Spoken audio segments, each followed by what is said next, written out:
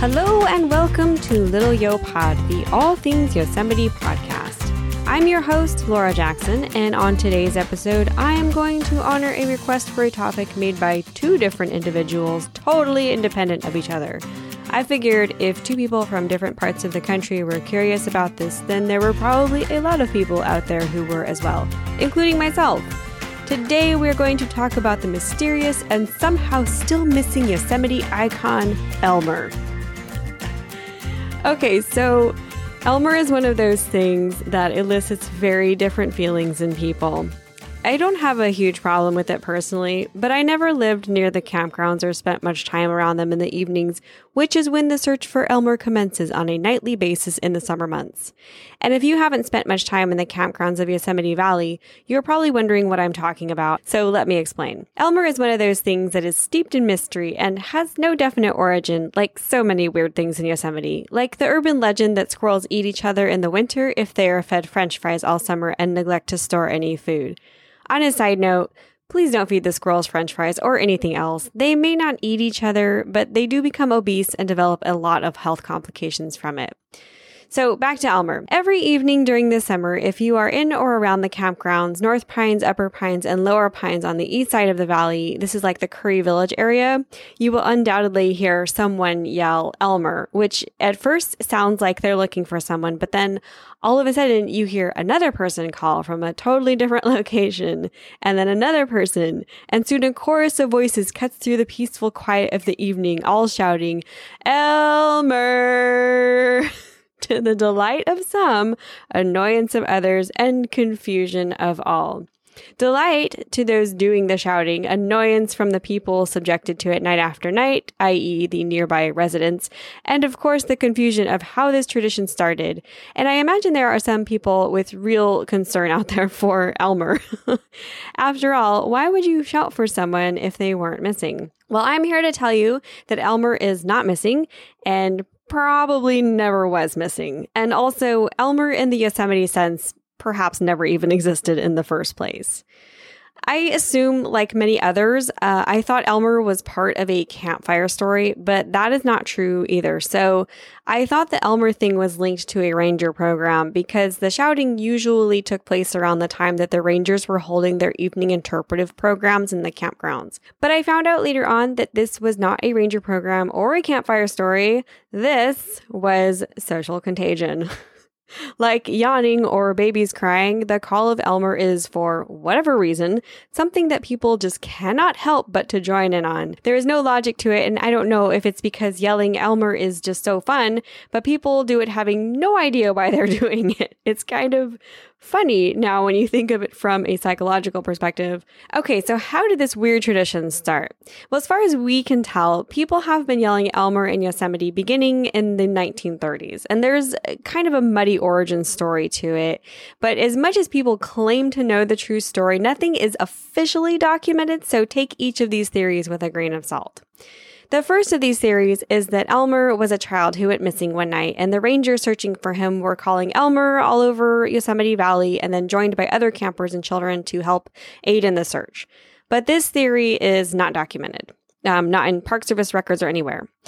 Then there is the theory that Elmer was the name given to a bear that was frequenting the campgrounds at night around that time. Now, this is plausible. For instance, a little known fact is that Yosemite locals have recently decided that all raccoons are named Tito. Yes, like the vodka. It's even become an acceptable stand-in for the word raccoon, as in, that Tito just stole my bag of chips. Again, though, Elmer as a bear remains unproven and without origin. And then there is the woman who wrote into local Yosemite historian Shirley Sargent claiming that she was there for the first Elmer episode. She said she was camping next to a family celebrating the engagement of their son, and when they brought out the engagement cake, whatever that is, they couldn't find him. So they all started calling for him, and eventually he showed up again, but not before the whole campground joined the search. I don't know. I mean, this is a personal account from 1933 and would have fit the time frame when Elmer started. So I can't say if this is true or not. So I'm just going to leave it at that. So the final theory I'm going to present is sort of an amalgamation of things, sort of just right place at the right time. You see, the name Elmer was a recurring theme in popular culture in the 1930s. For one, it was a familiar used among servicemen in World War I, given to someone who persistently went missing whenever there was work to be done. So it was kind of a tongue-in-cheek pseudonym given to the laziest man in the company, and the refrain was always, "Where's Elmer?" when referring to that person. Elmer was also the name of a character in Elmer the Great, a wildly popular film in the 1930s, which I guess had a scene in it with people repeatedly shouting Elmer in the dark. And I think this was supposed to be funny for some reason, but it's out of context for me. So if anyone has seen this film, perhaps you can enlighten the rest of us on it. But if this was a film seen by a lot of people in the 1930s, I could see how yelling Elmer would be a familiar and enjoyable activity needing no explanation or initiation. But that was like 90 years ago. So why is the Elmer thing still happening today?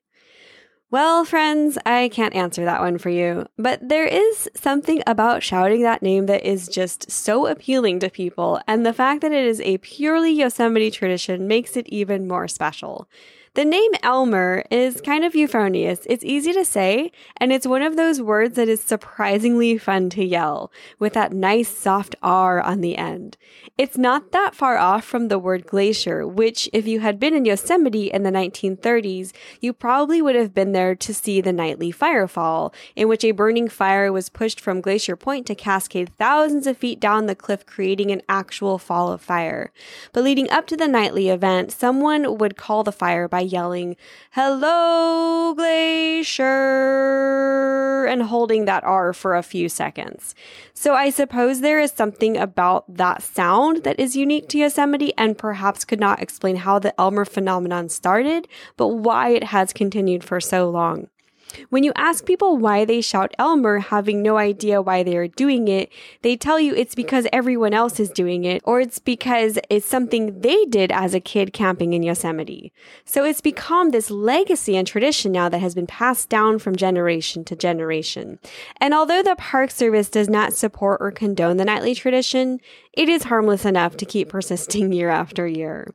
But for those of you who do not appreciate the evening interruption, and I know I'm speaking to Yosemite locals here almost exclusively, it is one of the burdens of getting to live in one of the most exquisite places in the world, sharing the place with people who don't get to see Half Dome in their backyard every day. So whether you love or hate the Elmer thing, it is here to stay, and if you do hate it, I say, why not just confront the beast and let her rip? Maybe yelling Elmer is a type of catharsis after all. I'm just saying, don't knock it until you try it.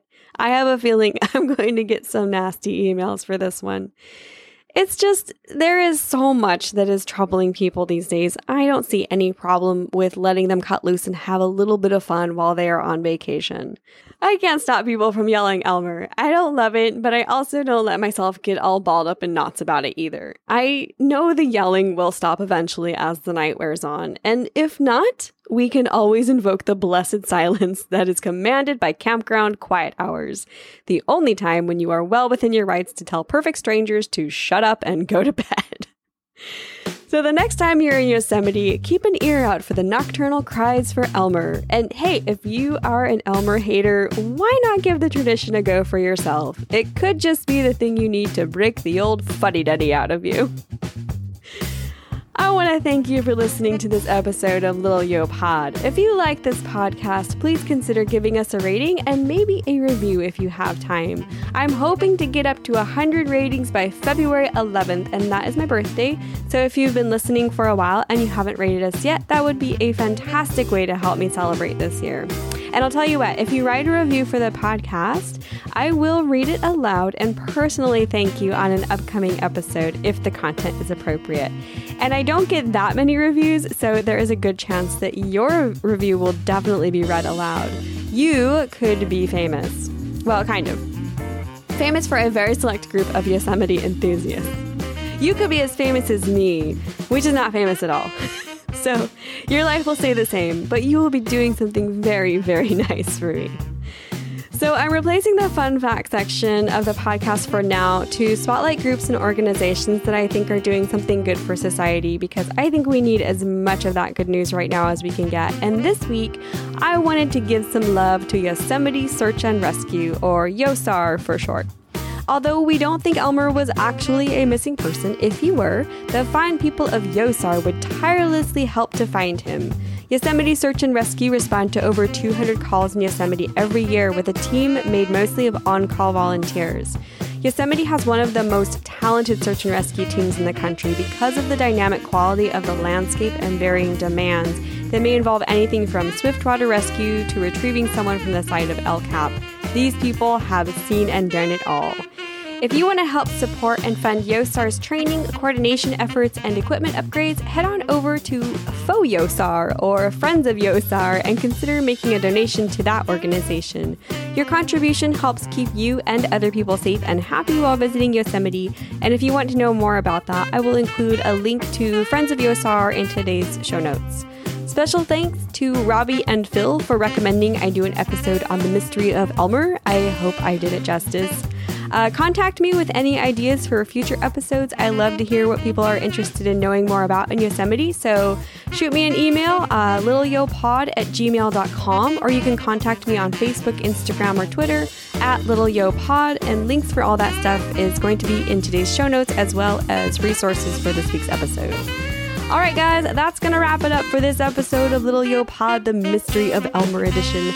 I'm Laura Jackson. Thanks so much for listening, and have a beautiful day.